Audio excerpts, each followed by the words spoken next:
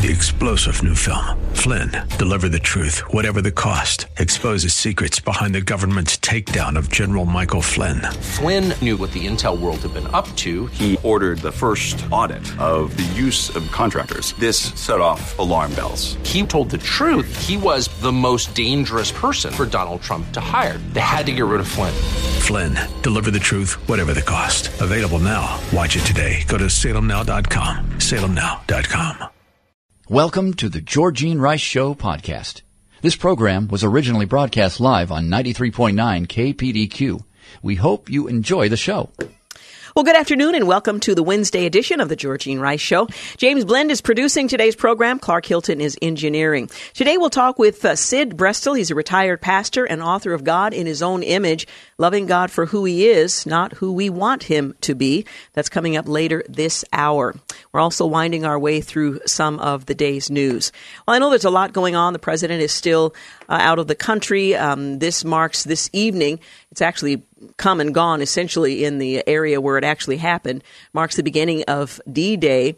But I wanted to mention one thing that I had the opportunity to attend yesterday. It was Southwest Christian School's kindergarten graduation. And I have to admit, my 5-year-old grandniece, Anaya, was among the group of graduates there. But I have to tell you, I was so thrilled. These kids have learned so much in the space of the first year. Now, this is Southwest Christian School. I know there are kindergarten graduations going on all over the area. But to hear these little kids memorize scripture, to explain what the gospel means, they talked about how many continents there are and where they are and how many oceans. And I was really impressed by all that these kids learned over the course of 1 year. So I just have to say how proud I am of my little niece, who is now officially in the first grade because she graduated with her peers last night at Southwest Christian School. Congratulations to the graduating kindergarten class of 2019, who will in 2031 be a group of kids to be reckoned with. These were bright kids, and they did a great job in their graduation, and they know a lot of stuff. I know your daughter, Clark, is going to be in first grade in the fall as well, right? Isn't that right? Your daughter's going to be in first grade? She's going to be in kindergarten. I don't know why I thought she was already in kindergarten. No, I'm confused. Anyway, just proud of my little niece and her kindergarten graduation. Do they have a ceremony where she's going to kindergarten? Do you know? I know when I was in kindergarten, I could barely figure out, how to get to my house from the side street. But these kids, they know a lot. They were mentioning all kinds of things I didn't have a clue even existed when I was that age. So anyway, I was very impressed. Well, taking a look at some of the headlines that might have broader appeal, President Trump, in a series of tweets early this morning, called out the corrupt media for reporting on the paltry protesting turnout during his trip to the UK, and said if there was actually a fair news accounting about his success in office, he would be dominating in the polls. I keep hearing that there would be massive rallies against me in the UK, but it was quite the opposite. The big crowds, which the corrupt media hates to show, were those that gathered in support of the USA and me, he posted. Thousands of Londoners lined the streets on Tuesday to protest his visit with the Queen, including those carrying a giant baby blimp Trump. Earlier, the president sat down with Piers Morgan on ITV's Good Morning Britain and clarified controversial comments last week about Meghan Markle in the Sun British tabloid. Trump again said he wasn't calling Markle nasty, but rather was just surprised to hear her critical comments about him, and he had followed those, as the audio revealed, with well wishes for her and said she would do a great job in her new role. With Republicans threatening to block his move to impose tariffs on Mexican imports over the migration crisis at the southern border, President Trump blasted Senate Minority Leader Chuck Schumer for suggesting he would ultimately back down from his plan. Can you imagine crying Chuck Schumer saying out loud for all to hear that I am bluffing with respect to putting tariffs on Mexico? He went on to say, what a creep. He would rather have our country fail with drug and immigration than give Republicans a win, but he gave Mexico bad advice, no bluff, the president tweeted. Who would have imagined the sitting president of the United States tweeting, which is, of course, is a unique thing in and of itself, what a creep. Anyway, the president has vowed to impose a 5% tariff on Mexican imports next week unless the country does more to stem illegal migration. In fact, Mexican officials are in the United States as of this moment negotiating and avoiding that possibility. Lawmakers and business allies have worried publicly that the tariffs would derail a long-promised United States-Mexico-Canada agreement, a rewrite of the North American Free Trade Agreement that Trump had promised to replace. All sides, including officials from Mexico, meeting with Trump negotiators in Washington this week, have remained hopeful that high-level talks would ease the president away from this threat. We'll see what happens. Dems and Barr are ready to negotiate after overboard subpoena requests. That's what the headline read. Hours after the Department of Justice slammed House Democrats for planning a contempt vote against Attorney General William Barr and charged that Democrats had privately admitted their subpoena requests were overboard, House Judiciary Committee Chairman Jerry Nadler announced late yesterday that he's open to negotiating with the department without conditions. The turn of events reopened the possibility that the Attorney General's contempt vote may be postponed or canceled if both sides return to the negotiating table. Nadler, however, pointedly refused to cancel the planned contempt vote prior to beginning any new negotiations, as the department had demanded. And lawyers for a Marjory Stoneman Douglas High Resources officer have vowed to fight the charges he faces for failure to enter the school during the 2018 mass shooting. Joseph DeRuzo III, lawyer for Scott Peterson, said in a statement, "We will vigorously defend against these spurious charges that lack basis in fact and law. Specifically, Mr. Peterson cannot reasonably be prosecuted because he was not a caregiver, which is defined as a parent, adult household member, or other person responsible for a child's welfare." Peterson has been charged with 7 counts of neglect of a child, 3 counts of culpable negligence, and 1 of perjury after a 15-month investigation, according to a news release from Florida authorities. The charges carry a combined potential prison sentence of nearly 100 years for the officer, blasted by many critics as the coward of Broward. Well, following a variety of magazine reports that claimed Jussie Smollett might be returning to Empire for its 6th and final season, the show's co-creator and executive producer Lee Daniels immediately shot down any speculation. This is not factual. Jussie will not be returning to Empire. Daniels tweeted, instantly dispelling any rumors. Smollett's character, Jamal Lyon, was written out of the final episode of Season 5 of Empire in May. Fox announced that its hit drama would end after Season 6 and that there were still no plans to bring back Smollett's character. President Donald Trump and First Lady Melania Trump joined Queen Elizabeth II and more than 300 D-Day veterans in Portsmouth on Wednesday for a national ceremony of remembrance on the 75th anniversary of the Allied military invasion, remembered as the turning point of World War II. Of course, that was D-Day. That really is the essence of the invitation for the president to come to the UK to mark the occasion of the 75th anniversary. And despite a veto threat from the president, House Democrats on Tuesday passed a bill that would provide pathway to citizenship for an estimated 2 million undocumented immigrants whose parents brought them to the United States as children. And from October 1st last year until the end of May, a total of 18,051 refugees have been resettled in the United States, and almost 8 in 10 self-identify as Christian. House Democrats moved forward to next week an important vote to hold the U.S. Attorney General and White House counsel Don McGahn in contempt of Congress. I failed to mention that earlier. Don McGahn as well, despite signaling 2 weeks ago that they were moving away from such a vote. And China's government lashed out on Tuesday at Secretary of State Mike Pompeo for commemorating the heroic protests leading to the violent crackdown at Beijing Tiananmen Square in 1989, warning that its critics would end up in the ash heap of history. You're listening to The Georgene Rice Show. We'll be back. You're listening to The Georgene Rice Show podcast. It's aired on 93.9 KPDQ. 20 minutes after 4 o'clock, you're listening to The Georgene Rice Show. Later this hour, we'll talk with retired pastor Sid Brestel, author of God in His Own Image. Looking forward to that conversation. Well, the Trump administration yesterday ended the most popular forms of U.S. travel to Cuba, banning cruise ships and a heavily used category of educational travel in an attempt to cut off cash to the island's communist government. And a 17-year-old Dutch girl who sought to be euthanized after she had the pain of being raped and molested as a child had become unbearable was reportedly allowed to die at home this weekend. It was a case of euthanasia. She was not physically ill. She was not disabled. She was depressed.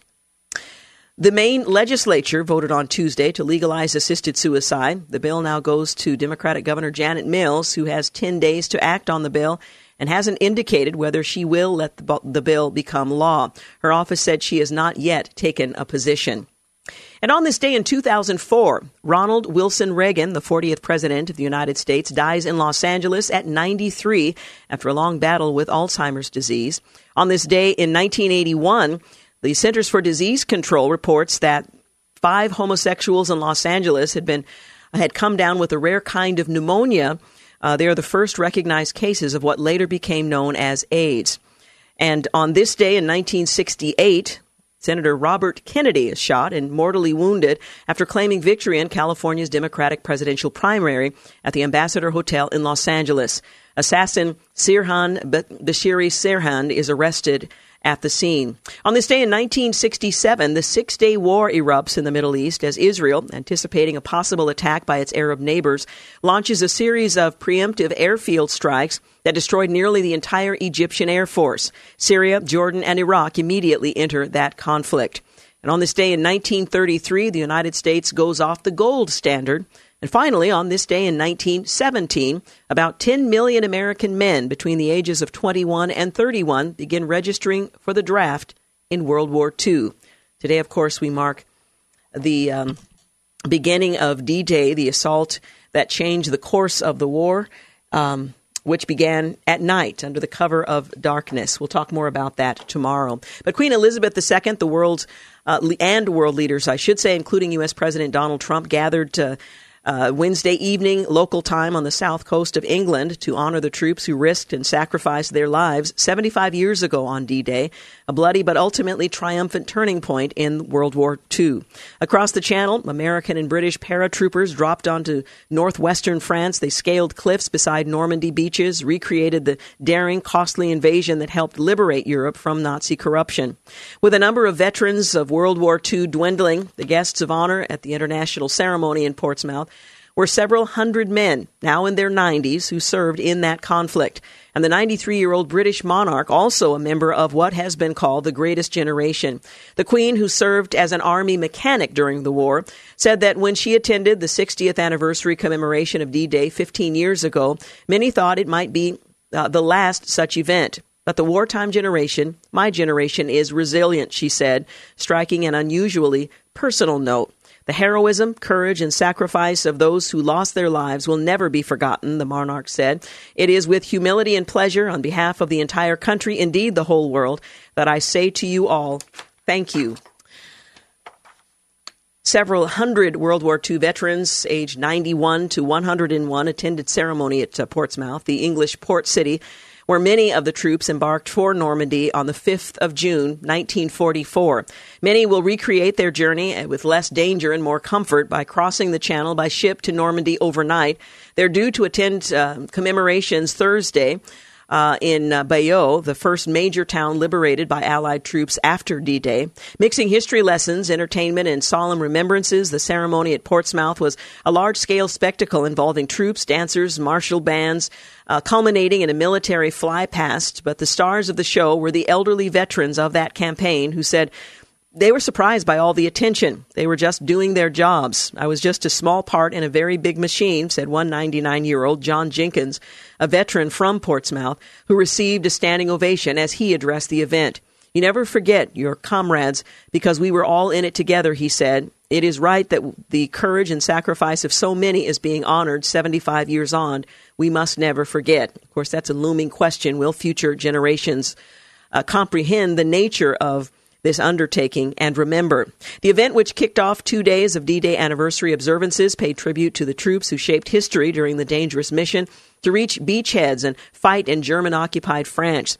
D-Day saw more than 150,000 Allied troops land on the beaches of Normandy and northwest France on the 6th of June, 1944, carried by 7,000 boats. The Battle of Normandy, codenamed Operation Overlord, was a turning point in the war and helped bring Nazi Germany's defeat in May of 1945. The ceremony on Wednesday brought together presidents, prime ministers, other representatives of more than a dozen countries that fought alongside Britain in Normandy. The leader of the country that was the enemy in 1944, German Chancellor Angela Merkel, also attended, a symbol of Europe's post-war reconciliation and transformation. Russian President Vladimir Putin, who attended the 70th anniversary commemorations in France 5 years ago, was not being invited. Russia was not involved in D-Day, but was instrumental in defeating the Nazis on the Eastern Front. The ceremony sought to take people back in time, with world leaders reading the words of participants in that conflict. President Trump read a prayer that President Franklin Delano Roosevelt delivered in a radio address on the 6th of June, 1944, extolling the mighty endeavor Allied troops were engaged in. Prime Minister Theresa May read a letter written by Captain Norman Skinner of the Royal Army Service Corps to his wife Gladys on the 3rd of June, 1944, a few days before the invasion. He was killed the day after D-Day.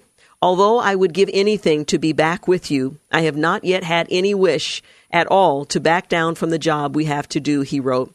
French President Emmanuel Macron read from a letter sent by a young resistance fighter, Henri Ferret, before he was executed at the age of 16. I am going to die for my country. I want France to be free and the French to be happy, he said. This from a 16-year-old. Well, the ceremony ended with the singer performing the wartime hit We'll Meet Again, as many of the elderly assembled veterans sang along with tears.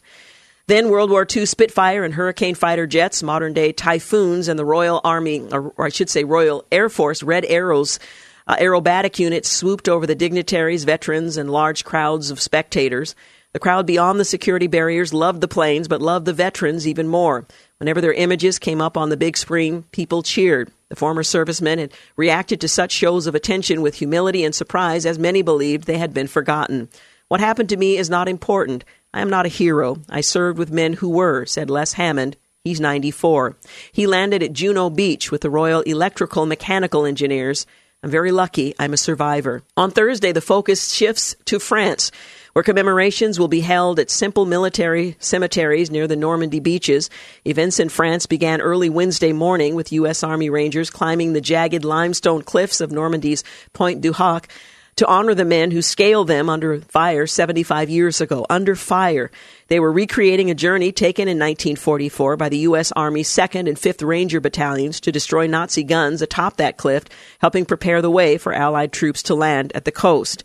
Elsewhere in Normandy, parachutists, they jumped from C-47 transporters and World War II colors and other aircraft, aiming for fields of wildflowers on the outskirts of one early objective for Allied troops.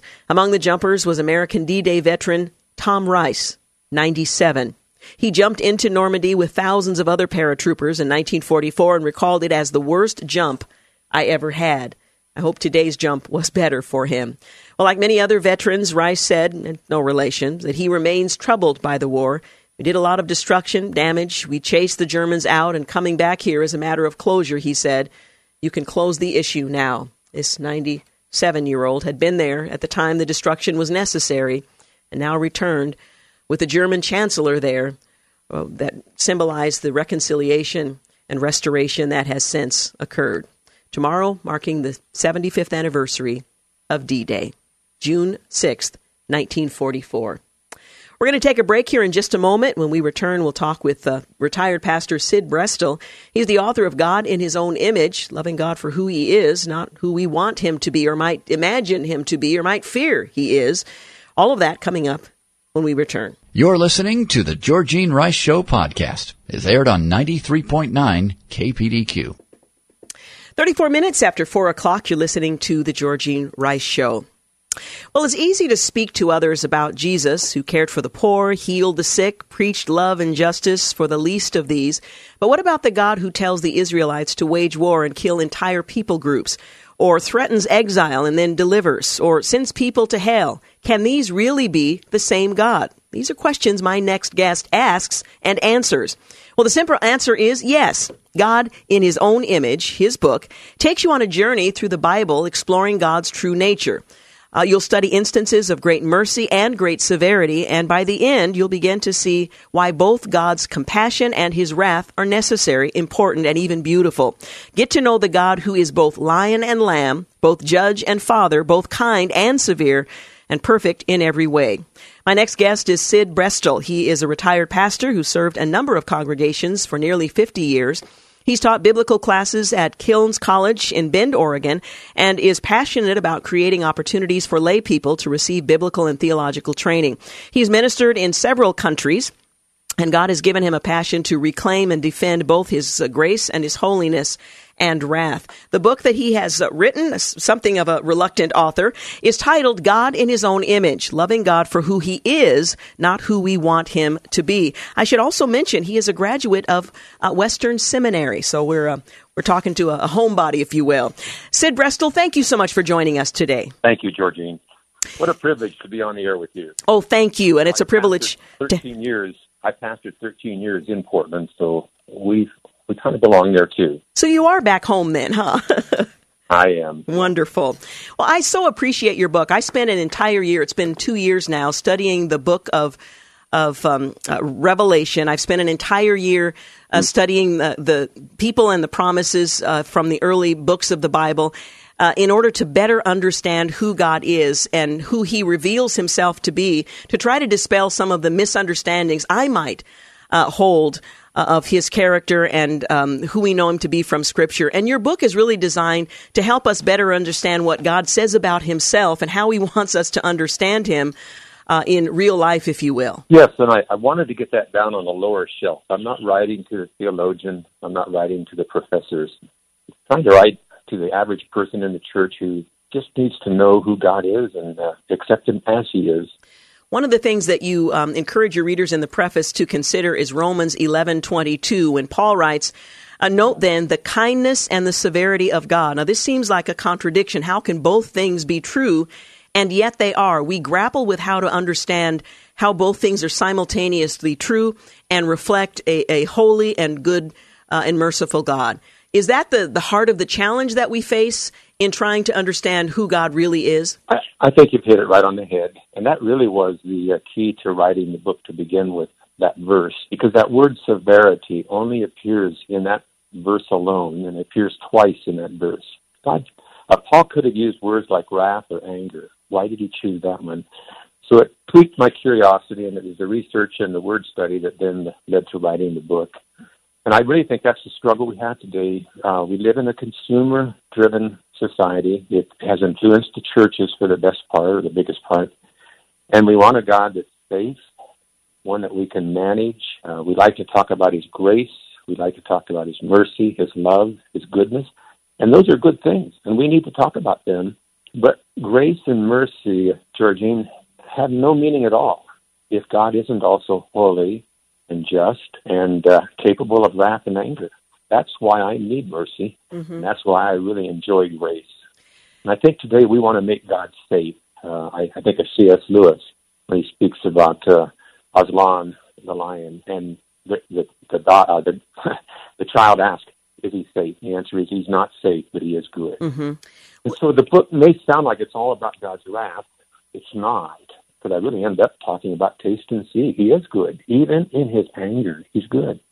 As I was listening to the commercials and such prior to me coming on, it talked about 1 in 7 women being molested or abused. Mm. If bad things happen and no one gets angry, the opposite of anger is apathy. I don't want a God who's apathetic. When little children are hurt, when women are abused, when people who have no defense are harmed, I want somebody who's going to stand up and defend. And God, throughout the Old and the New Testament, talks about helping the poor, the widow, looking out for them. So He is a God that even in His anger, it's not a temper tantrum. It's a righteous response to evil and wrong. One of the mistakes that we make, and you use this quote, someone once noted that God made us in His image, and ever since we've tried to do God a favor by making Him in our own. God is so other that it's difficult for us to understand how it's possible for two seemingly opposite things to exist in a single being. Is part of our problem that we, being made in the image of God, find it very difficult to acknowledge that we are incapable of fully comprehending all that He is, and yet He reveals aspects of His character in order to be understood, and we should strive to do that because that's what He longs for from us, is to seek Him as He is rather than the image that we would prefer him to be in. That's right. And if he doesn't reveal himself to us, then we're up on our own to create him the way we want him to be. He has revealed himself to us in his word, in creation. But in creation, I see some of the awesome attributes of his creativity, his beauty, his love for beauty. But it's in the word and in the person of Christ. I see that he's a person who wants a relationship with us. He's a father who loves us. He's not an abusive father. He's not an absent father. He's a God that cares, and yet he's a God that expects obedience, honors obedience, and will discipline when disobedient. But the discipline is always, again, done in love. I think through the Older Testament, and he talks to Israel as his child and sometimes as his bride. And when Israel goes out and creates other gods, that is, the gods of the nations around them, that's when God's righteous anger really comes out. The 70 years captivity, the Assyrian captivity of the northern tribes, were a result of his people ignoring how he had revealed himself and bowing down to something they had made with their own hands. You know, I share in the book an analogy to create an idol and bow down and say, "You're my creator," is as insulting as walking into the Sistine Chapel and seeing that great frescoes, all those great frescoes painted by Michelangelo, and say, a kindergartner could have done better. That's an insult. Mm-hmm. No wonder God responds to idolatry as he does in the Older Testament. Well, let's talk about the... I think... Go ahead. Go ahead. I think what happens today, too, is... well, let me use an analogy. I would never, as a pastor, invite somebody to come to the church and tell the people, make an idol out of wood and bow down to it. But if I don't tell them the truth about God, both the kinder and the gentler, but also the severe attributes, then I have essentially done the same thing. I've told them, here's an idol, go worship it. It may not be made with hands, it may not be made out of wood, but it's not God. Mm-hmm. Yeah. You use the phrase Older Testament. Let's talk about that, because there are many believers today who have simply jettisoned the, in quotes, Old Testament as being a different God than the New Testament Jesus that we see, and they delineate between the two as one being no longer relevant and this new and improved version in the New Testament. That's the God that they want to know, without taking into account that the scriptures, as you use the phrase, Older and Newer Testament, speak of one truth, of one God, whose character is consistent. I appreciate you bringing that up. And it was one of my professors at Western, Dr. Ronald Allen, who uses the phrase older, newer. And so I picked up on that. Recently, I read some other person saying first and second. The problem with saying Old Testament, it could communicate old, outdated, and now new means it's up to date. The old one has been cast aside. We have but one book. Every one of the 66 books adds something to the story, whether it be in the older chapter of the library, section of the library, or the newer section. It's really wrong for people. I think it's absurd when people say, I love the sweet Jesus of the New Testament. I don't like the angry God of the Old. Same person. And if they really say that, and they haven't read the New Testament. And I don't see a meek, mild Jesus taking a whip and cleansing the temple and upsetting carts and driving out the money changers. I don't see a gentle Jesus calling the Pharisees and the legalists whitewashed tombstones and snakes. And then you said you spent a year or 2 years going through Revelation. You read through Revelation, it's the revelation of a person, Jesus Christ. Mm-hmm. Boy, if you can't read that book and not say that he's severe. As we come to the end part of Revelation, his severity is just outstanding. With the sword from his mouth, obviously it's symbolism, but riding on a horse with a blood-stained robe, King of Kings and Lord of Lords. I wonder if they didn't read the New Testament. If they say that I love the sweet Jesus in the New Testament, I don't like the angry God of the Old. Maybe they watched the movie, but I don't think they read the book. Yeah. We're going to take a quick break, but we will continue our conversation. In the preface, my guest, Sid Brestel, writes that contemporary Christian culture has diminished, if not abandoned, biblical teaching about God's harsher attributes. An angry God doesn't sell well in our consumer-driven culture. But God is not an item on the shelf trying to appeal to our preferences. We don't have to sell him or market him. He is who he is. Neither are God's attributes a box of chocolates. We can't pick or choose our favorites.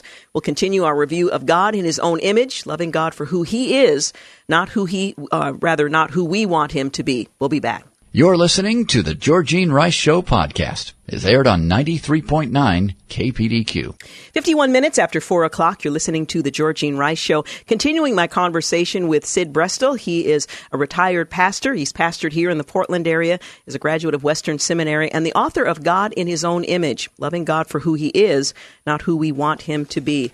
What are some of the more dangerous misunderstandings of who we think God is, rather than who God reveals himself to be? Good question. And in the book, I try to give some pictures, word pictures, to help explain that. Some people might see him as a stern taskmaster. Mm-hmm. He's just abusive. He wants you to, work a little harder. I grew up with what I would call the cosmic cop God. It was a very legalistic church. My dad was a pastor. He was also a police officer, so I'm a loser on both sides there with my peers. Cosmic cop.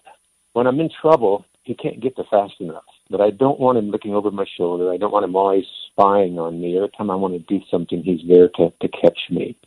You can't relate too well with that kind of a God. Sometimes the absent landlord. And this is a hard one, because maybe all of us have been there sometimes when we're going through trials and pain and suffering, and we pray, and the prayers bounce off of the ceiling, and God is absent. That's what I would call the absent landlord. And it's interesting that in the Psalms, the number one genre, the most common genre in the Psalms are the Psalms of lament. Why, oh, why, God? Where are you, God? How long, God? So sometimes we might see God as that absent landlord. And there's another type of God that I think some people create, and that's what I call the doting grandfather. Doesn't matter what you do, boys will be boys. God is too good to send anybody to hell. He just has to forgive us, because that's what God has to do. That's what grandpas do. Perhaps today we would say there are those maybe in the more New Age type religion that God is just energy or force. Star Wars, let the force be with you. That's a pantheistic God. It's not a personal God. So I just kind of use the caricatures to try to give pictures in people's minds of how we sometimes try to make God out. And he's none of those. He's far more than that. When God introduced himself to Moses there on the mountain, that's a great journey. Moses starts out totally frightened at the burning bush. Take off your shoes, it's holy ground. And then God almost kills him on the road to, on the path to Exodus, because he hasn't circumcised his sons. He hasn't kept a covenant, a sign of the covenant. But Moses becomes so familiar with God that he says, I want to see everything. I want to see your glory. But when God introduces himself to Moses, he starts out with the gentler, kinder attributes. And then he turns and he says, but I will punish. And so he's both. He's both that forgiving, gracious, loving, always. But he's also that God who will not compromise with sin, will not allow his character to be slandered, insulted with idols, and he will respond. But again, he always responds rightly. That's what righteousness is. He responds in the right way. Not the way I might think he should do it, but he knows what's right. When God makes decisions, I have to remember it's his courtroom. This is his land. This is his world. He's the creator. He knows so much more than I do. I can only see one little moment. I can't see the next moment. I forget about the last moment. But God sees it all. I can trust him. I was meeting with a man recently over the last year who lost his wife. I mentioned him in the book, but a light went on about a month ago in one of our meetings over breakfast. And I simply said, sometimes we just need to trust him. I don't need answers. I just need to trust him. And I think that's what God wants us to do with him, trust him. He reveals himself to us. We say we love him. We say we trust him. Let's just live it. Trust him. What do you say to those who are perfectly satisfied with only embracing one facet of God's character without the more troubling facets that require us to perhaps dig a little deeper in Scripture? For example, as I studied with Bible Study Fellowship through the Scriptures and some of the nations that Israel was commanded to destroy, if you look at the Scriptures and you go back to the very early part of Genesis, there are references to those nations, and you see the mercy of God giving decades, hundreds of years in some cases, before God exercises judgment. There had been warnings for nations and so on. It's a much bigger picture that has more detail. What do you say to those who are content to say, I'm only interested in this facet of God's character? What do we miss out on, and how does that make our Christian walk anemic if we are not willing to embrace all of who God is and try to at least understand him? I don't want to sound trite, Georgine, but I would say to them, you're not worshiping God, you're worshiping an idol. Something you've created, maybe not out of wood, maybe not out of stone, but in your mind, you've created something less than God, an idol, and that's dangerous.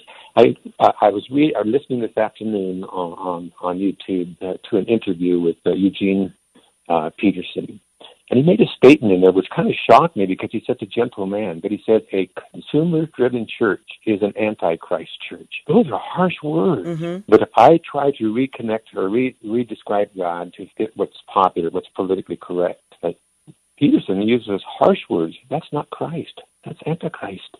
So I think it's time that we need to tell these people, back off, man. That's dangerous. It's dangerous. It's not only wrong, but it's dangerous. Jesus praying in John 17, and he says, he speaks to the Father, you have given me authority to give eternal life to all that you have given me. And this is eternal life, that they may know you, the only true God. Eternal life is to know God as he is. It's a matter of life and death, knowing God, accepting God as he is. What role does and should God's Word and his Holy Spirit play in helping us when we have a willing and open heart to better understand who God is as he reveals himself? I think when we have that open and willing heart to know and love and understand God, his Word will be opened to us. The Spirit will communicate to us through his Word, will affirm in our hearts.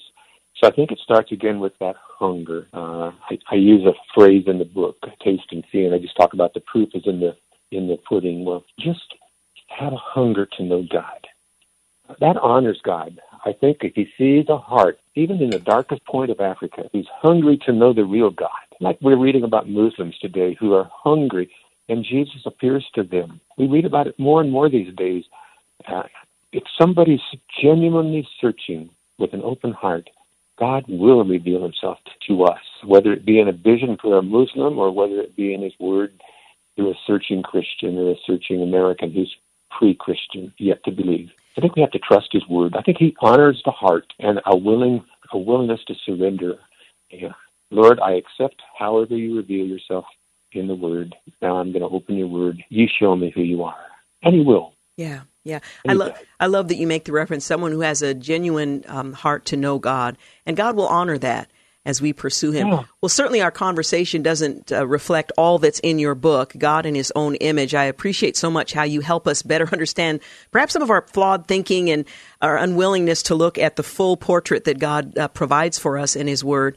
But the book will help all of us take up the challenge and the joy of knowing God as he reveals himself. The subtitle, Loving God for Who He Is, Not Who We Want Him to Be, and the book is published by Moody. Thank you so much for joining us today. I sure appreciate it. Thank you, Georgine. Again, Sid Brestel, our guest. Thank you so much. We've got news and traffic coming up at the top of the hour. You're listening to The Georgine Rice Show. You're listening to The Georgine Rice Show podcast. It's aired on 93.9 KPDQ. Well, good afternoon and welcome to the second hour of The Georgine Rice Show. James Blend is producing, engineering a portion of the program, as well as Clark Hilton. So glad to have you with us this second hour. Well, there's a new study out that says Americans view fake news to be a bigger threat, a bigger problem than terrorism. Well, that's probably because we haven't had a big event of late. Well, Americans view made-up news and information as a bigger problem than other critical issues, including terrorism, immigration, climate change, and racism, according to a new survey from Pew Research. The survey finds that Americans feel more worried today about fake news because it's undermining their trust in key institutions like government and the media. Now, this certainly does set up a scenario in which the events that we read about in the latter part of the New Testament, the culmination of time, if you will, and how people are misinformed, misled, deceived, and so on. This would certainly make it a lot easier for that to happen. But the research doesn't focus on that. I'm just making an editorial comment. The only issues that rank higher than made-up news and information as very big problems in the country today are drug addiction and the affordability of health care, the U.S. political system, and the income gap. Well, by the numbers, an overwhelming majority of Americans, that's about 68%, believe made-up news and information has a big impact on their trust in government, according to the survey. More than half, or 54% of Americans, say it impacts their confidence in other Americans. More than half, or 51%, say it impacts the ability of political leaders to get work done. Well, between the lines, while most Americans blame political leaders and activist groups for creating misinformation over journalists, most say the news media is the most responsible for fixing the problem. Republicans blame journalists more for the issue than Democrats, according to the survey. Again, no big surprise there. Well, misinformation has always existed in various forms, but the Internet era has made the problem harder to stop in real time. According to the poll, more than half of Americans sometimes come across fake news online. Many report changing their Internet habits to lessen their overall intake of fake news as a result. And, of course, we don't always know the source of the news and information we are digesting. Fake news and misinformation are abstract terms that give people in power, such as the president, members of the media, and so on, room to weaponize the term in order to denounce news they don't like. This has dramatically exposed more Americans to the debate around the problems it causes for society and likely impacts their views of it as an important issue. So what's next? Don't count on the public to be optimistic about the issue ahead of 2020. The majority of those surveyed said they think the problem will get worse over time. Well, a former Parkland, Florida school safety officer who failed to confront the gunman when 17 people were fatally shot at the Marjory Stoneman Douglas High School last year was arrested today on multiple charges, including child neglect and perjury. Scott Peterson, who worked as a security officer at the campus, was charged with 7 counts of neglect of a child and 3 counts of culpable negligence, 1 count of perjury, the Florida Department of Law Enforcement says. The charges carry a maximum potential sentence of 96 years, 96 and a half years in state prison, according to the Broward State Attorney's Office. Lawyers for Peterson denounced the charges as unprecedented and spurious. The state's actions appear to be nothing more than a thinly veiled attempt at politically motivated retribution against Mr. Peterson, his attorney said in a statement to NBC News. The charges against Mr. Peterson should be dismissed immediately. Well, 17 students, teachers, and staff were killed in that shooting on February 14th, 2018. I remember that day well. Another 17 were injured. A former student, Nicholas Cruz, is charged with 17 counts of murder and 17 counts of attempted murder, the actual shooter. Cruz has pled not guilty, although his public defenders say he would plead guilty in exchange for a life sentence. Prosecutors want the death penalty. Peterson is 56. He is the law enforcement officer on duty at the time who was armed, was the only other person at the school with a gun when the shooter opened fire. He was taken into custody in Broward County after a 15-month investigation that showed he refused to investigate the source of the gunshots, retreated during the active shooting while victims were being shot, and directed other law enforcement who arrived on scene to remain 500 feet away from the building. That's what state law enforcement are reporting. Well, Department Commissioner Rick Swearingen said in a news release that Peterson did absolutely nothing to stop the shooting, and that cost people their lives. There can be no excuse for his complete inaction and no question that his inaction cost lives, he went on to say. Well, the state's attorney's office said the law enforcement department interviewed more than 180 witnesses as well as reviewed video surveillance during the investigation. All the facts related to Mr. Peterson's failure to act during the MSD massacre clearly warranted both termination of employment and criminal charges. It's never too late for accountability and justice, Broward County Sheriff Gregory Toney added.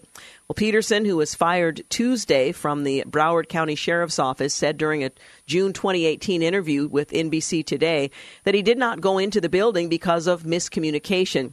I didn't get it right, he said, but it wasn't because of some, I don't want to go into that building. I don't want to face somebody in there.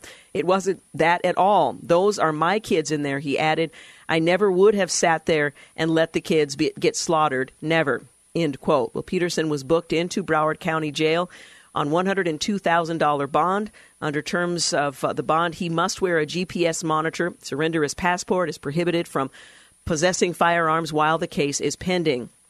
President of the Broward Sheriff's Office Deputies Association told NBC News on Tuesday that the union has concerns with the child neglect charges due to the caveat that someone must be a caretaker. Does that mean now that any time an officer is assigned detail that involves children around the country, are they now caretakers? I worry about future officers, not just Scott Peterson, being charged with overzealous prosecutors with child neglect when we're not the caretakers. Well, Fred Guttenberg, whose daughter Jamie died in the Parkland shooting, told Peterson it was unflattering, we'll put it that way. You could have saved some of the 17, he said. You could have saved my daughter. You did not, and then you lied about it, and you deserve the misery coming your way, end quote. Well, the brother of Meadow Pollock, another student who died in the attack, said on Twitter that he hoped Peterson spends the rest of his life in prison. He cowered in Parkland while my sister died defenseless and lied about about his failure to confront the shooter. This sibling of a shooting victim has said. So the sheriff's deputy who fled Parkland during that shooting is now being held and faces charges that could result in his spending the remainder of his life in prison. Dennis Prager, writing for the Patriot Post, asked the question, why so many mass shootings? He says that if you ask the right questions, you might find out. Well, this past weekend, he referred back to Americans who learned of another mass shooting, this time by an employee who decided to murder as many people as he could, people he'd worked with for years. As of this writing, the murderer toll is 12 people. Every American asks why. What was the killer's motive? When we read there is no known motive, we're frustrated. Human beings want to make sense of life, especially of evil.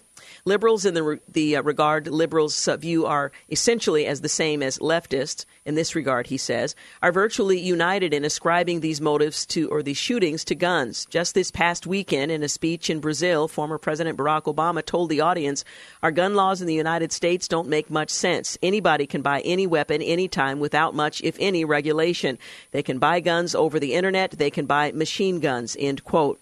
That the former president fabricated a series of falsehoods about the United States and maligned on foreign soil the country that twice elected him president speaks to his character and to the character of the American news media that have been completely silent about these falsehoods. But the main point here is that, like other liberals and leftists, when Obama addresses the subject of mass shootings in Brazil, he'd been talking about the children murdered at Sandy Hook Elementary School in 2012. He talks about guns.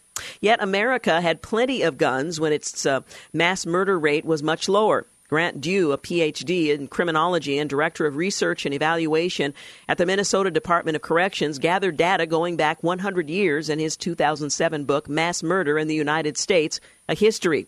And his data reveals, in the 20th century, every decade before the 1970s had fewer than 10 mass public shootings. In the 50s, for example, there was one mass shooting. And then a steep rise began. In the 1960s, there were 6 mass shootings. In the 70s, the number rose to 13. In the 80s, the number increased 2.5 times to 32. And it rose again in the 90s to 42. As of this century, the New York Times reported in 2014 that according to the FBI, mass shootings have risen drastically in the past half dozen years. Well, given the same ubiquity of guns, wouldn't the most productive question be what, if anything, has changed since the 60s and the 70s? Of course it would, and a great deal has changed. America is much more ethnically diverse, much less religious. Boys have far fewer male role models in their lives. Fewer men marry, and normal boy behavior is largely held in contempt by their feminist teachers, principals, and therapists. Do any or all of those factors matter more than the availability of guns? Let's briefly investigate each factor. Regarding ethnic diversity, the countries that not only have the fewest mass murders but the lowest homicide rate as well are the least ethnically diverse, such as Japan and nearly all European countries. So, too, the American states that have homicide rates as low as Western European countries are the least ethnically and racially diverse. The 4 lowest are New Hampshire, North Dakota, Maine, and Idaho. Now, America, being the most ethnically and racially diverse country in the world, could still have low homicide rates if Americans, were Americanized, but the left has hyphenated, balkanized, if you will, Americans, and B, most black males grew up with fathers. Regarding religiosity, the left welcomes, indeed seeks, the end of Christianity in America, though not of Islam, whose robustness it fosters. Why don't we ask a simple question? What percentage of American murderers attend church each week? Regarding boys needing a father, in 2008, then Senator Obama told an audience, children who grow up without a father are 5 times more likely to live in poverty, commit crime, 9 times more likely to drop out of schools, and 20 times more likely to end up in prison. Yet the Times has published columns and studies showing how relatively unimportant fathers are, and more educated women believe this dangerous nonsense. Then there is marriage. Nearly all men who murder are single, and their numbers are increasing. Finally, since the 1960s, we've been living in a culture of grievance, whereas in the past, people generally understood that life is hard and or they have to work on themselves to improve their lives. For a half a century, the left has drummed into Americans' minds that belief that their difficulties are caused by American society, in particular its sexism, racism, and patriarchy. And the more aggrieved people are, the more dulled their conscience. When you don't ask intelligent questions, you cannot come up with intelligent answers. So then, with regard to murder in America, until Americans stop allowing the left to ask the questions, we will have no intelligent answers. I don't agree with all of the conclusions that he draws. I do think fatherlessness plays a significant role. Certainly our culture is fascinated with violence in entertainment and in virtually every other form that occupies our leisure time. But it is an interesting thought that we ought to ask different questions that may also inform our understanding of why the epidemic of these kinds of shootings and mass shootings in particular occur. When you look back over the 20th century, the availability of firearms and the escalation over the last decade or so. You're listening to The Georgene Rice Show. We'll take a quick break and we'll be back. You're listening to the Georgene Rice Show podcast. It's aired on 93.9 KPDQ. We're back. You're listening to the second hour of the Georgene Rice Show. Well, President Donald Trump's administration announced today that it will no longer allow federal funding for medical research conducted within the National Institutes of Health that involves the use of human fetal tissue of aborted babies. The NIH is an organization within the Department of Health and Human Services, and they estimate it spends about $103 million taxpayer dollars purchasing and experimenting on human fetal tissue in fiscal year 2018. Well, the administration also canceled a multi-million-dollar contract with the University of California, San Francisco, that uses fetal tissue to test new HIV treatments. The UCSF contract, which was due to expire today after the Trump administration granted a 90-day extension, cancels more than $100 million in federal funding for research projects that use fetal tissue. As part of the new restrictions, Department of Health and Human Services said it is conducting a comprehensive review of all research involving fetal tissue. HHS also said it's going to impose ethics reviews on government-funded research at the universities and other scientific centers that propose to use fetal tissue. Promoting the dignity of human life from conception to natural death is one of the very top priorities of this administration, HHS said in a statement. Well, in September of last year, the Health and Human Services terminated a contract between Advanced Bioscience Resources, Inc. and the Food and Drug Administration that provided human fetal tissue from elective abortions to develop testing protocols. Well, the department wasn't sufficiently assured that contract included the appropriate protections applicable to fetal tissue research or met all other procurement requirements. As a result, Health and Human Services also initiated a comprehensive review of all of their research involving human fetal tissue from elective abortions to ensure consistency with statutes and regulations governing such research and to ensure the adequacy of procedures and oversight of this research in light of the serious regulatory, moral, and ethical considerations involved.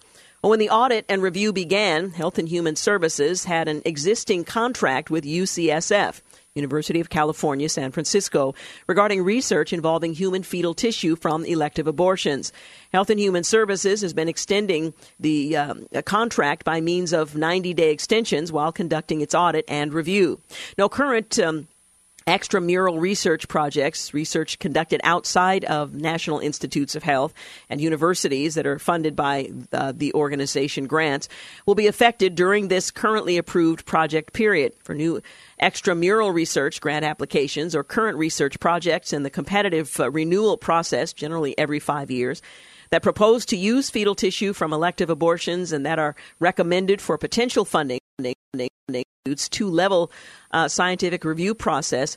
An ethics advisory board is going to be convened to review the research proposal and recommend whether, in light of the ethical considerations, they should fund the research project pursuant to a law passed by Congress.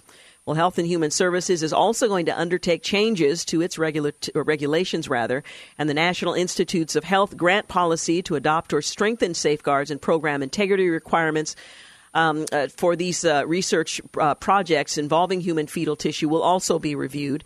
It's very encouraging that the administration continues to unveil the unethical and immoral profit that is being made from aborted baby parts. Matt Staver, who's the founder and chairman of Liberty Counsel, says every human life is precious and should not be sacrificed as an experiment. These despicable acts by organizations and companies underscore why our client Sandra Merritt should be applauded for revealing the seedy underbelly of Planned Parenthood. And as we mentioned earlier this week, she and her colleague are facing felony charges for that work. Liberty Counsel is defending Sandra Merritt against 15 felony charges brought by the attorneys general from California to punish her for the undercover work as one of the journalists who produced the videos that exposed Planned Parenthood's unethical and potentially unlawful profiteering from the sale of aborted baby body parts. But that has changed under this new rule. Well, the Illinois Senate voted 34-20 last Friday to pass a bill that's even more extreme than New York's infanticide bill, the Reproductive Health Act. That's the name of it, the Reproductive Health Act. Repeals the state's ban on partial birth abortion. It allows abortion through 9 months, requires insurance companies to provide coverage through 9 months. Democrat Governor J.B. Pritzker, who had campaigned to make Illinois the most progressive state in the country for abortion, hugged and congratulated supporters of the bill on the Senate floor after the vote. Pritzker has vowed to sign it into law. It is Senate Bill 25. It strips all rights from unborn children, changes the definition of viability, and legalizes abortion through all 9 months of pregnancy, up to the moment of birth for any reason. Now, just take a moment. I don't want to just brush past that. Abortions through all 9 months of pregnancy, up to the moment of birth, for any reason.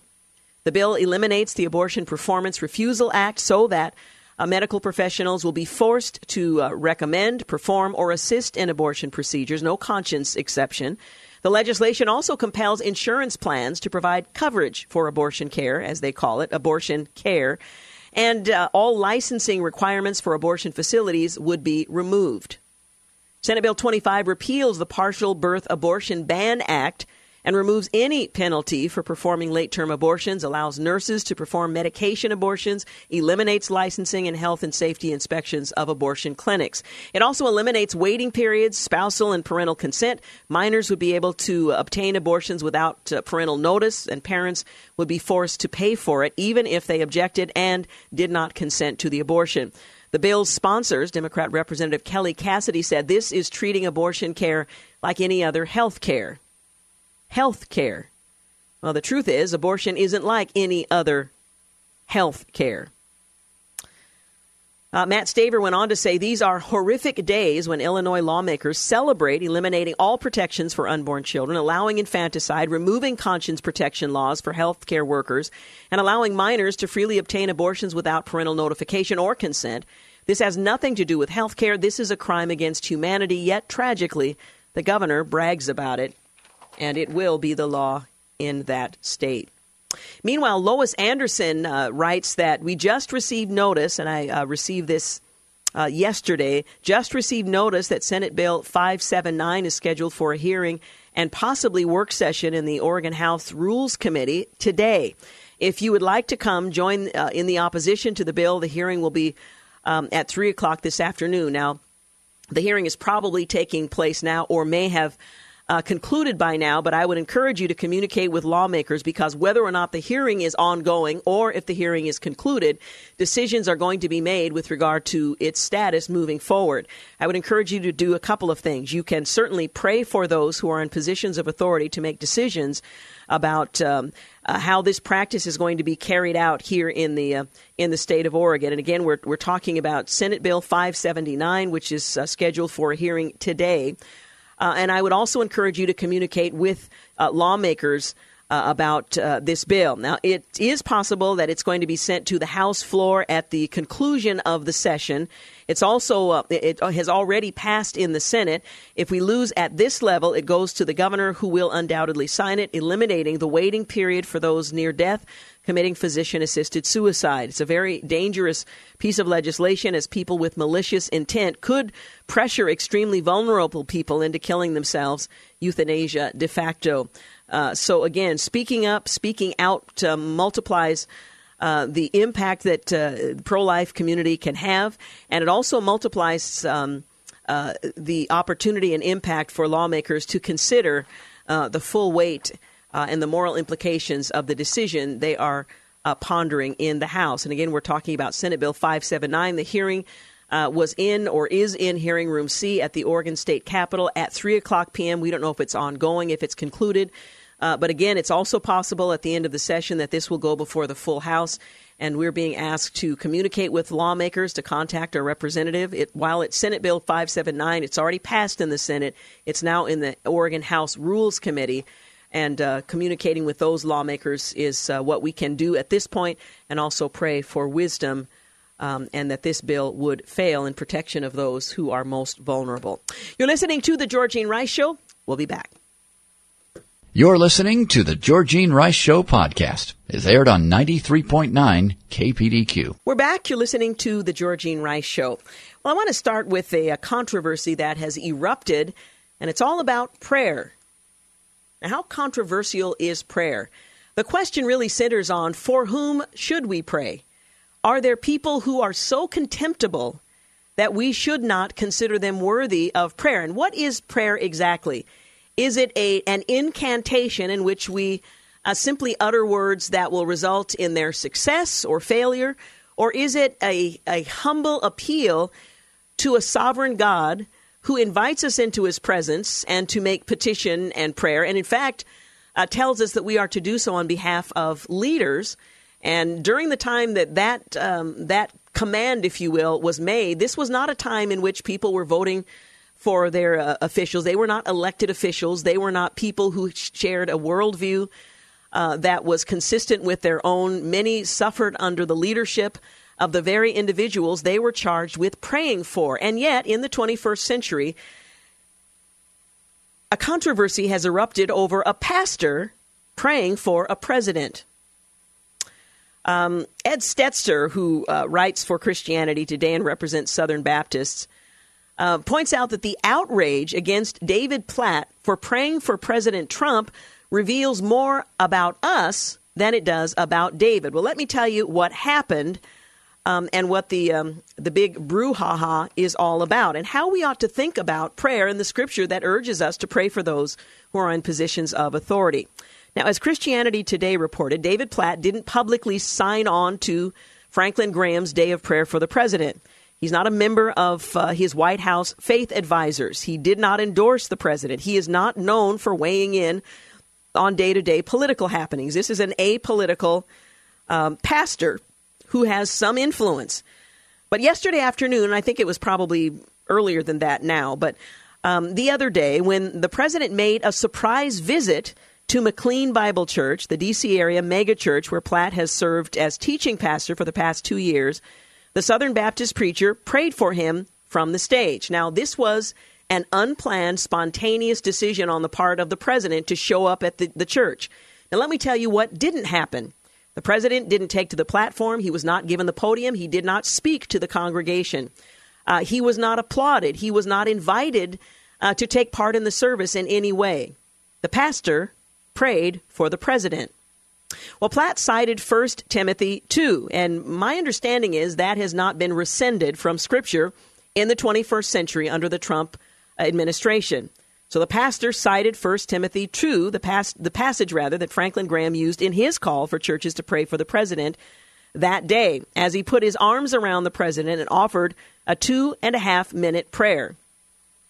Now, what pastor has the audacity to pray for a president? Now, in praying for the president, is that a sign of endorsement? Is that evidence that the pastor agrees with the decisions made by the president or the leadership of the administration? Or is it simply a pastor carrying out what 1 Timothy 2 says we ought to do, whether or not we agree with a president? We pray that he would look to you. This is the prayer by Pastor Platt for the president. We pray that he would look to you. Now stop and think for a moment. How offensive is that? We pray that he would look to you. Isn't it in the best interest of every man everywhere, whether or not they have a position of authority, to look to God in whatever their hands are called to do? That he would trust you. Okay, is there offense there? That he would lean on you. Is there an offense there? That he would govern and make decisions in ways that are good for justice, good for righteousness, good for equity, every good path. Now, just pause for a moment. Think, what was offensive about that part of the prayer?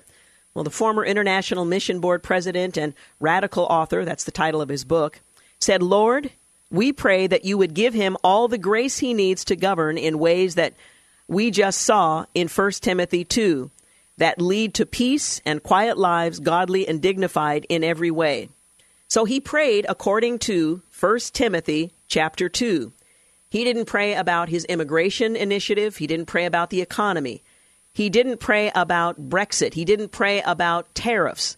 He didn't mention other world leaders. He didn't praise him for the job that he's doing. He didn't criticize him for the job that he's doing because, quite frankly, Pastor Platt wasn't talking to Donald Trump. He wasn't really even talking about him. He was praying for him. And it seems to me this president, and for that matter, every member of Congress, is in desperate need of prayer.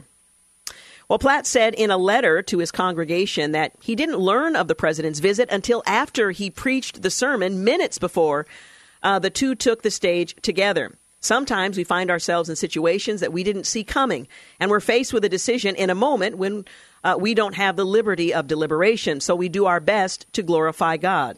Well, Platt asked that Trump would be granted grace, mercy, and wisdom, that he would know God's love and that Christ died for his sins. In other words, that he would come to saving faith, that his family would be blessed, and that other leaders in the government would likewise be guided by God's wisdom. Again, is there offense in that? Can you pray that prayer for someone you agree with, as well as someone with whom you have disagreements? Well, the president's visit hadn't been publicly announced prior to attending the service in the Tysons area of Northern Virginia, one of a dozen Sunday services McLean Bible Church holds across its 6 locations. At the afternoon gathering in its largest and flagship location, Trump came in khakis, a blue blazer, a golf hat, after a morning round of golf at his club in Sterling, Virginia, according to The Hill.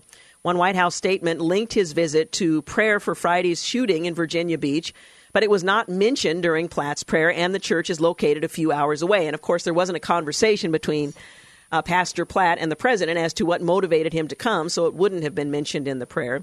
The night before, the president tweeted to thank Franklin Graham, a vocal supporter of the president. Platt is not that, saying, "We will stick together and win."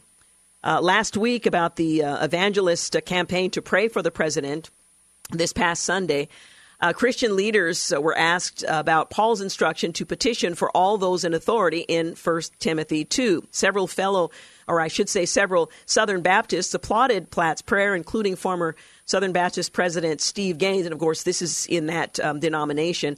The Gospel Coalition's Joe Carter called it a model for how we can and should pray for our presidents.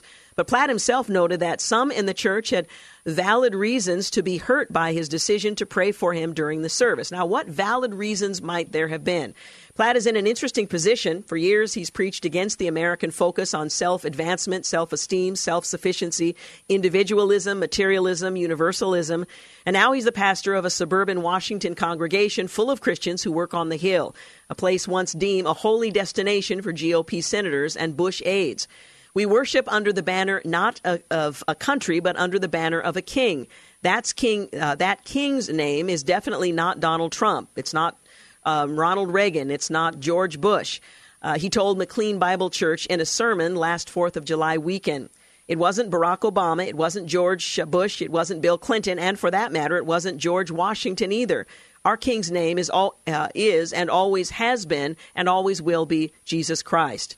Well, a former White House staffer who wrote a tell-all about his 500 extraordinary days with the administration had attended the church. He said in an interview on Ed Stetzer's blog, The Exchange, that he suggested Platt be invited to a White House prayer breakfast, but Platt worried about the baggage. When pastors get involved in the political space in a public way, there are drawbacks, and it can put pastors in a position where people suddenly view them through a political lens. He has opted not to do that. But the President of the United States walked into the church. It was unplanned, unannounced, and the pastor, doing what he is called to do, to shepherd, he chose to pray for the president. He didn't pray about his political agenda. He didn't pray that he would be successful in all the things that have come to his mind and are his priorities, but rather he prayed that the President of the United States would submit to the authority of God, that he would come to know Jesus as the Son of God, whose life was given in order that he might be reconciled to God. He prayed that the president would recognize his need for a Savior. That seems altogether appropriate to me. And for there to be a controversy around that kind of praying, again, as Ed Stetzer put it, says a lot more about us than it does about Pastor David Platt. I think I need to take a break. Is that right, James? Okay, I'm going to take a quick break and just want to finish up on this and kind of let you know what's coming up next week as well. You're listening to The Georgene Rice Show. We'll be back. You're listening to The Georgene Rice Show podcast. It's aired on 93.9 KPDQ. We're back.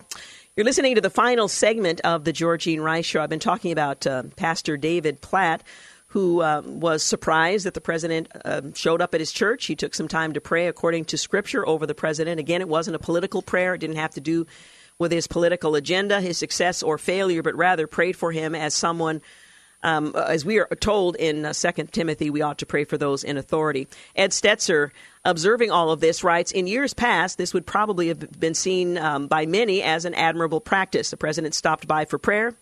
However, as Emma Green explained in The Atlantic, Donald Trump's controversial stop at a Virginia megachurch after a mass shooting showed how even normal Christian behavior has been scrutinized during this administration. Yet this is a different time, and as most would agree, President Trump is a different kind of president. 4 things come to mind when we think about the situation.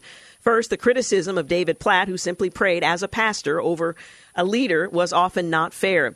He writes, I was frustrated at the armchair quarterbacking I saw online, with some saying that he should prophetically have rebuked the president, others saying he should have denied the request, and still others wishing that he'd been more affirming of the president. It seemed to me he struck the right balance. He tweeted, and this is Stetzer, I know that every person tweeting criticism of at Platt David would have handled it so much better if the president had showed up to your place with little notice, but maybe just consider that he is not as smart, godly, or prophetic as you are, and try to extend grace to your lesser brother. Simply put, David Platt made a fast decision when the president came by. To condemn him for that is simply not appropriate. He basically had 2 choices, either honor the request or not. Platt could have chosen to decline the visit. This would have inevitably led to attacks from Trump supporters, a public outcry over a pastor refusing to pray for the president, and questioning of his personal position on the president.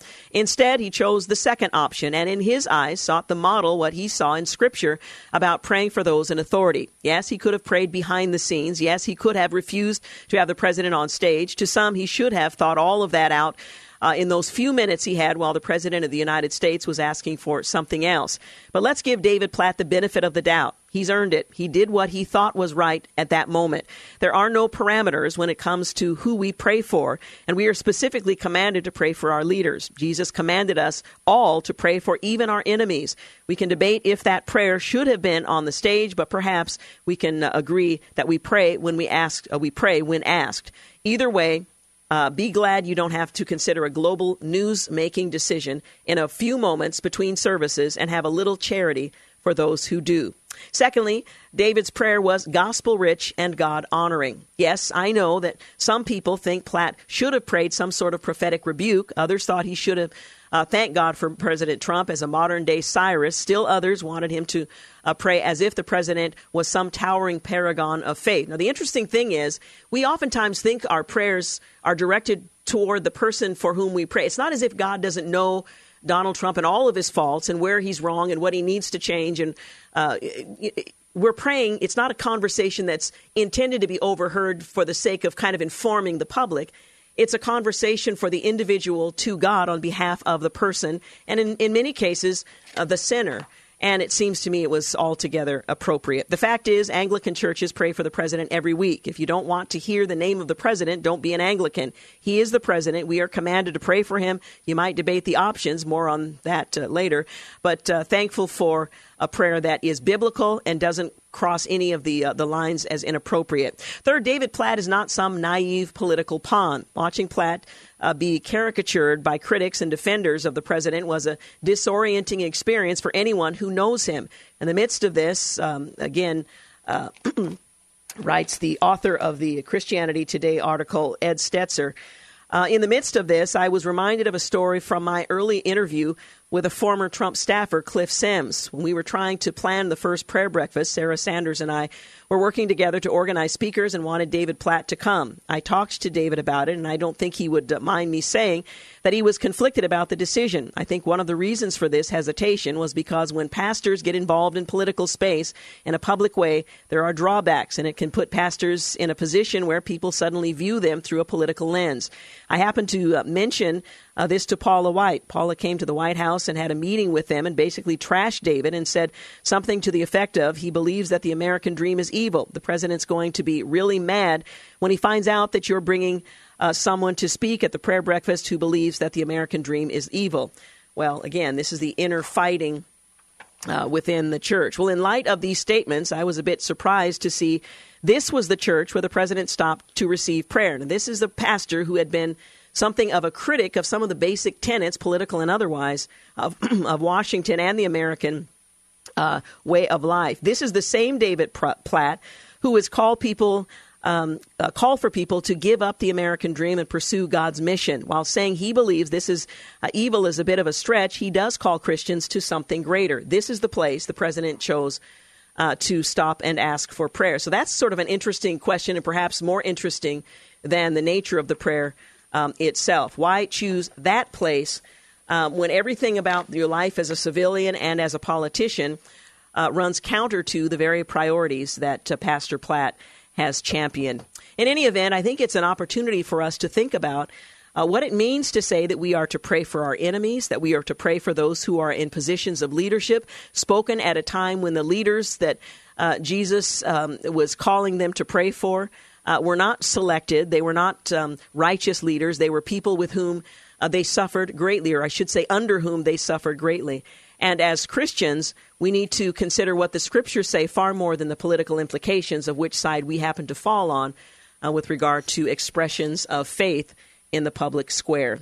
Well, tomorrow on the program, we're going to talk with Lee Eckloff. He's the author of Feels Like Home, How Rediscovering the Church's Family Changes Everything. So I hope you'll join us.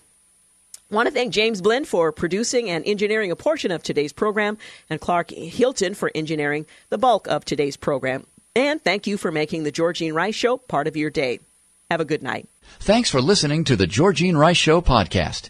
If you'd like to download a podcast of the show or would like more information on today's guests, please visit the show at kpdq.com or on Facebook. Follow the show on Twitter at GRiceShow and like us on Facebook. And join us live every weekday at 4 for more critical thinking for critical times on 93.9 KPDQ. 3-star General Michael J. Flynn, head of the Pentagon Intelligence Agency, knew all the government's dirty secrets. He was one of the most respected generals in the military. Flynn knew what the intel world had been up to. He understood its funding. He ordered the first audit of the use of contractors. This set off alarm bells. The explosive new documentary, Flynn, Deliver the Truth, Whatever the Cost, uncovers the facts behind this scandal. Flynn told the truth. He was the most dangerous person for Donald Trump to hire. I find out the worst enemy that I'm going to face in my life is right here in America. They took my assessment and they wanted me to change it. And I was like, I'm not changing it. They had to get rid of Flynn. With in-depth interviews, archival footage, and never-before-seen personal records of the man behind the headlines. I just felt like I was drowning. Flynn, deliver the truth, whatever the cost. Available now. Watch it today. Go to salemnow.com. salemnow.com.